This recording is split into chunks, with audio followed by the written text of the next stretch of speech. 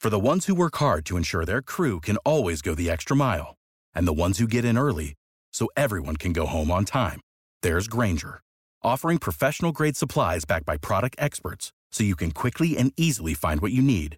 Plus, you can count on access to a committed team ready to go the extra mile for you. Call, click Grainger.com, or just stop by. Grainger, for the ones who get it done.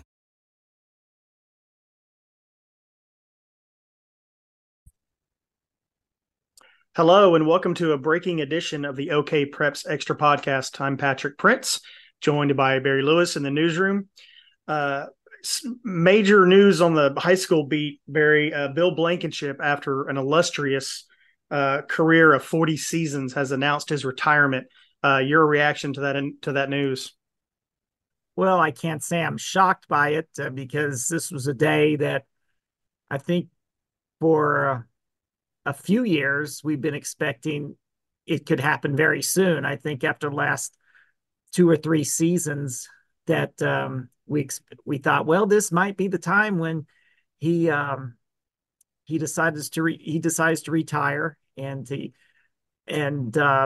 he after each of those seasons and off seasons, he could continued on and to lead the WASO program. I don't think when he took the job back in 2017, he or anyone expected him to have stayed 7 seasons, but the WASO program and everyone who covers high school football is much for the better that he has, because just what an incredible ambassador for high school football in the area and in Oklahoma. Just high school football overall, just a class act, great coach. His record speaks for itself, and just always great to deal with in the media. He just is a coach who, I mean, that's what makes high school football fun to cover, is being able to work with coaches like Bill Blankenship. Just great in all phases, everything you'd want as a head coach in every phase. And he's certainly going to be missed. He is a legend. Yeah, I was just thinking that, Barry. I mean, it's hard to overstate his success, right? And for the reasons that you pointed out, not just the wins and not just the state titles. There's a lot of both of those for him. But yeah, he's a class guy and he's good for the game. This is a major, major loss. Oh, very much so. Yes. I knew this day was going to happen sooner than later, as we entered the last couple of years, but still a sad day that it has happened. I mean, sad for those of us who love high school football.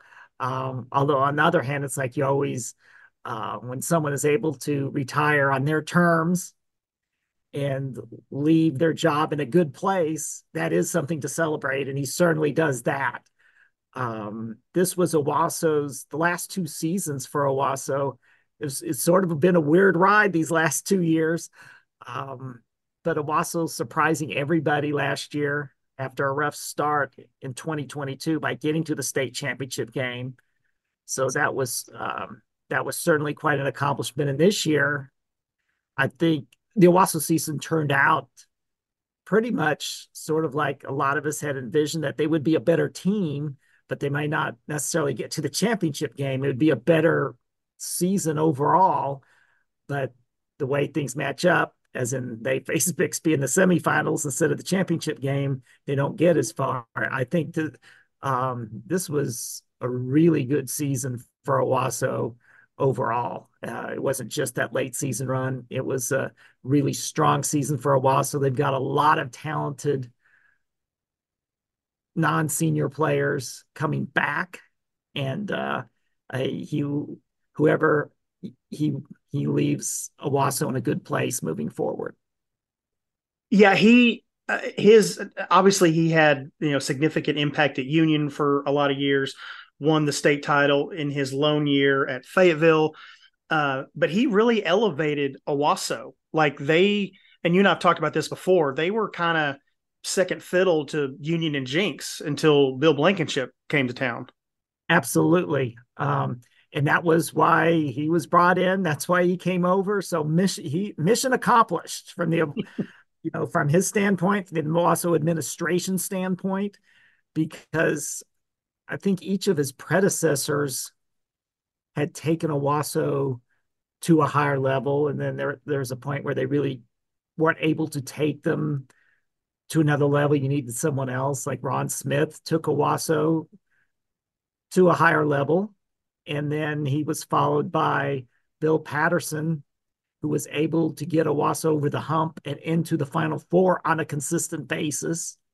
But he couldn't get them past the semifinals. And then his last 2 years as head coach, they started to trend down a little bit. And then you bring Bill Blankenship in, who not only gets them to the semifinals, but lo and behold, in his first year, he leads them to the championship. I mean, that was quite an amazing first season that he had at Owasso, because not many people were picking them to win the championship. So in his first year there, they win the championship. So um, it's been quite a run for Bill Blankenship at Owasso after a great career, obviously, at Union and some other stops, and in between at the University of Tulsa, where he led TU to, I think, one of its best.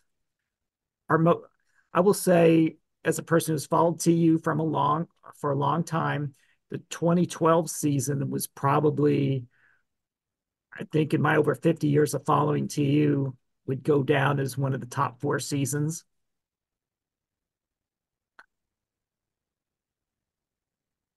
Barry, what made him such a good coach? He is he is so I mean, at least in all my dealings with him, or my experiences observing him, um, that he never got too high in victory, never got too low in defeat. I mean, it's as much as an even keel as you could be as a coach. I know that might not be the feelings he had inside, but um, he always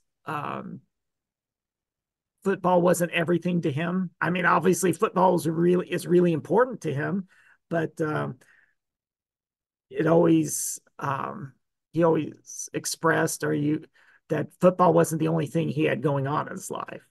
Obviously, family very important, and just a man of faith. And it's just yeah, I mean, he's definitely a coach. Not all winning coaches I would like. If I had a son, not all winning coaches would I like to have my son coached by, but he's definitely one of those where I'd feel very comfortable if I had a son having him coached by. And also a great organizer.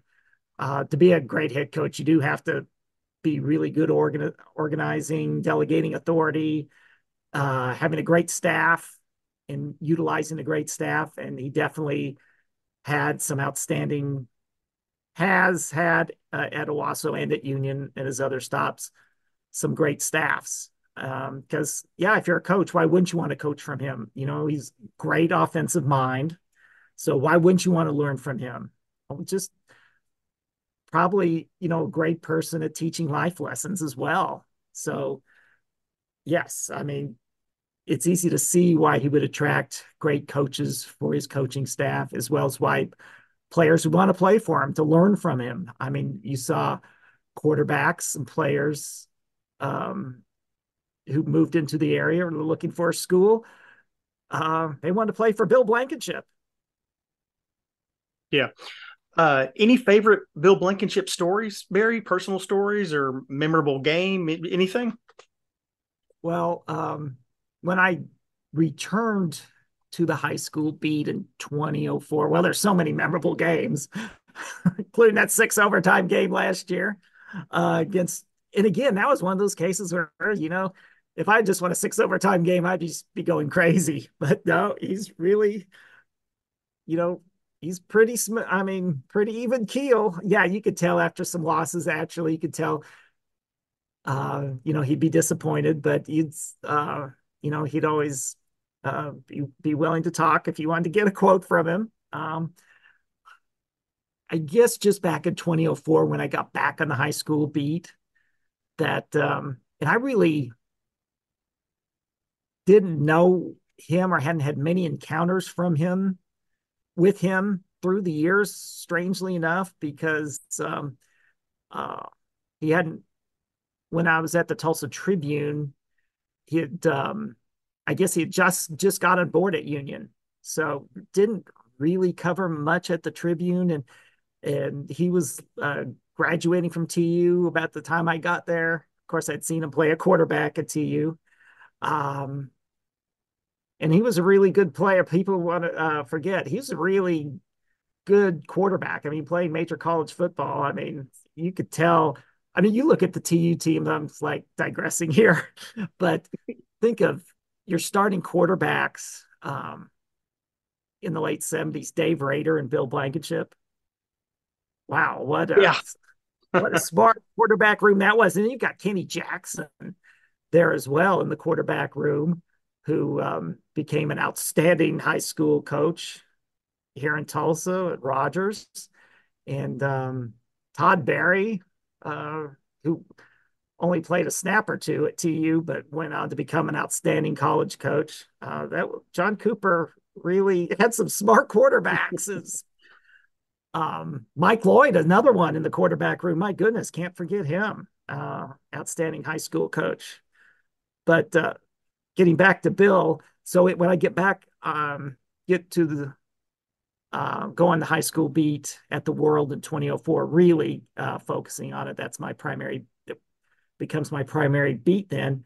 He's very welcoming, very helpful for the newcomer on the block, so to speak, somewhat of a newcomer, but a newcomer to him at least. So,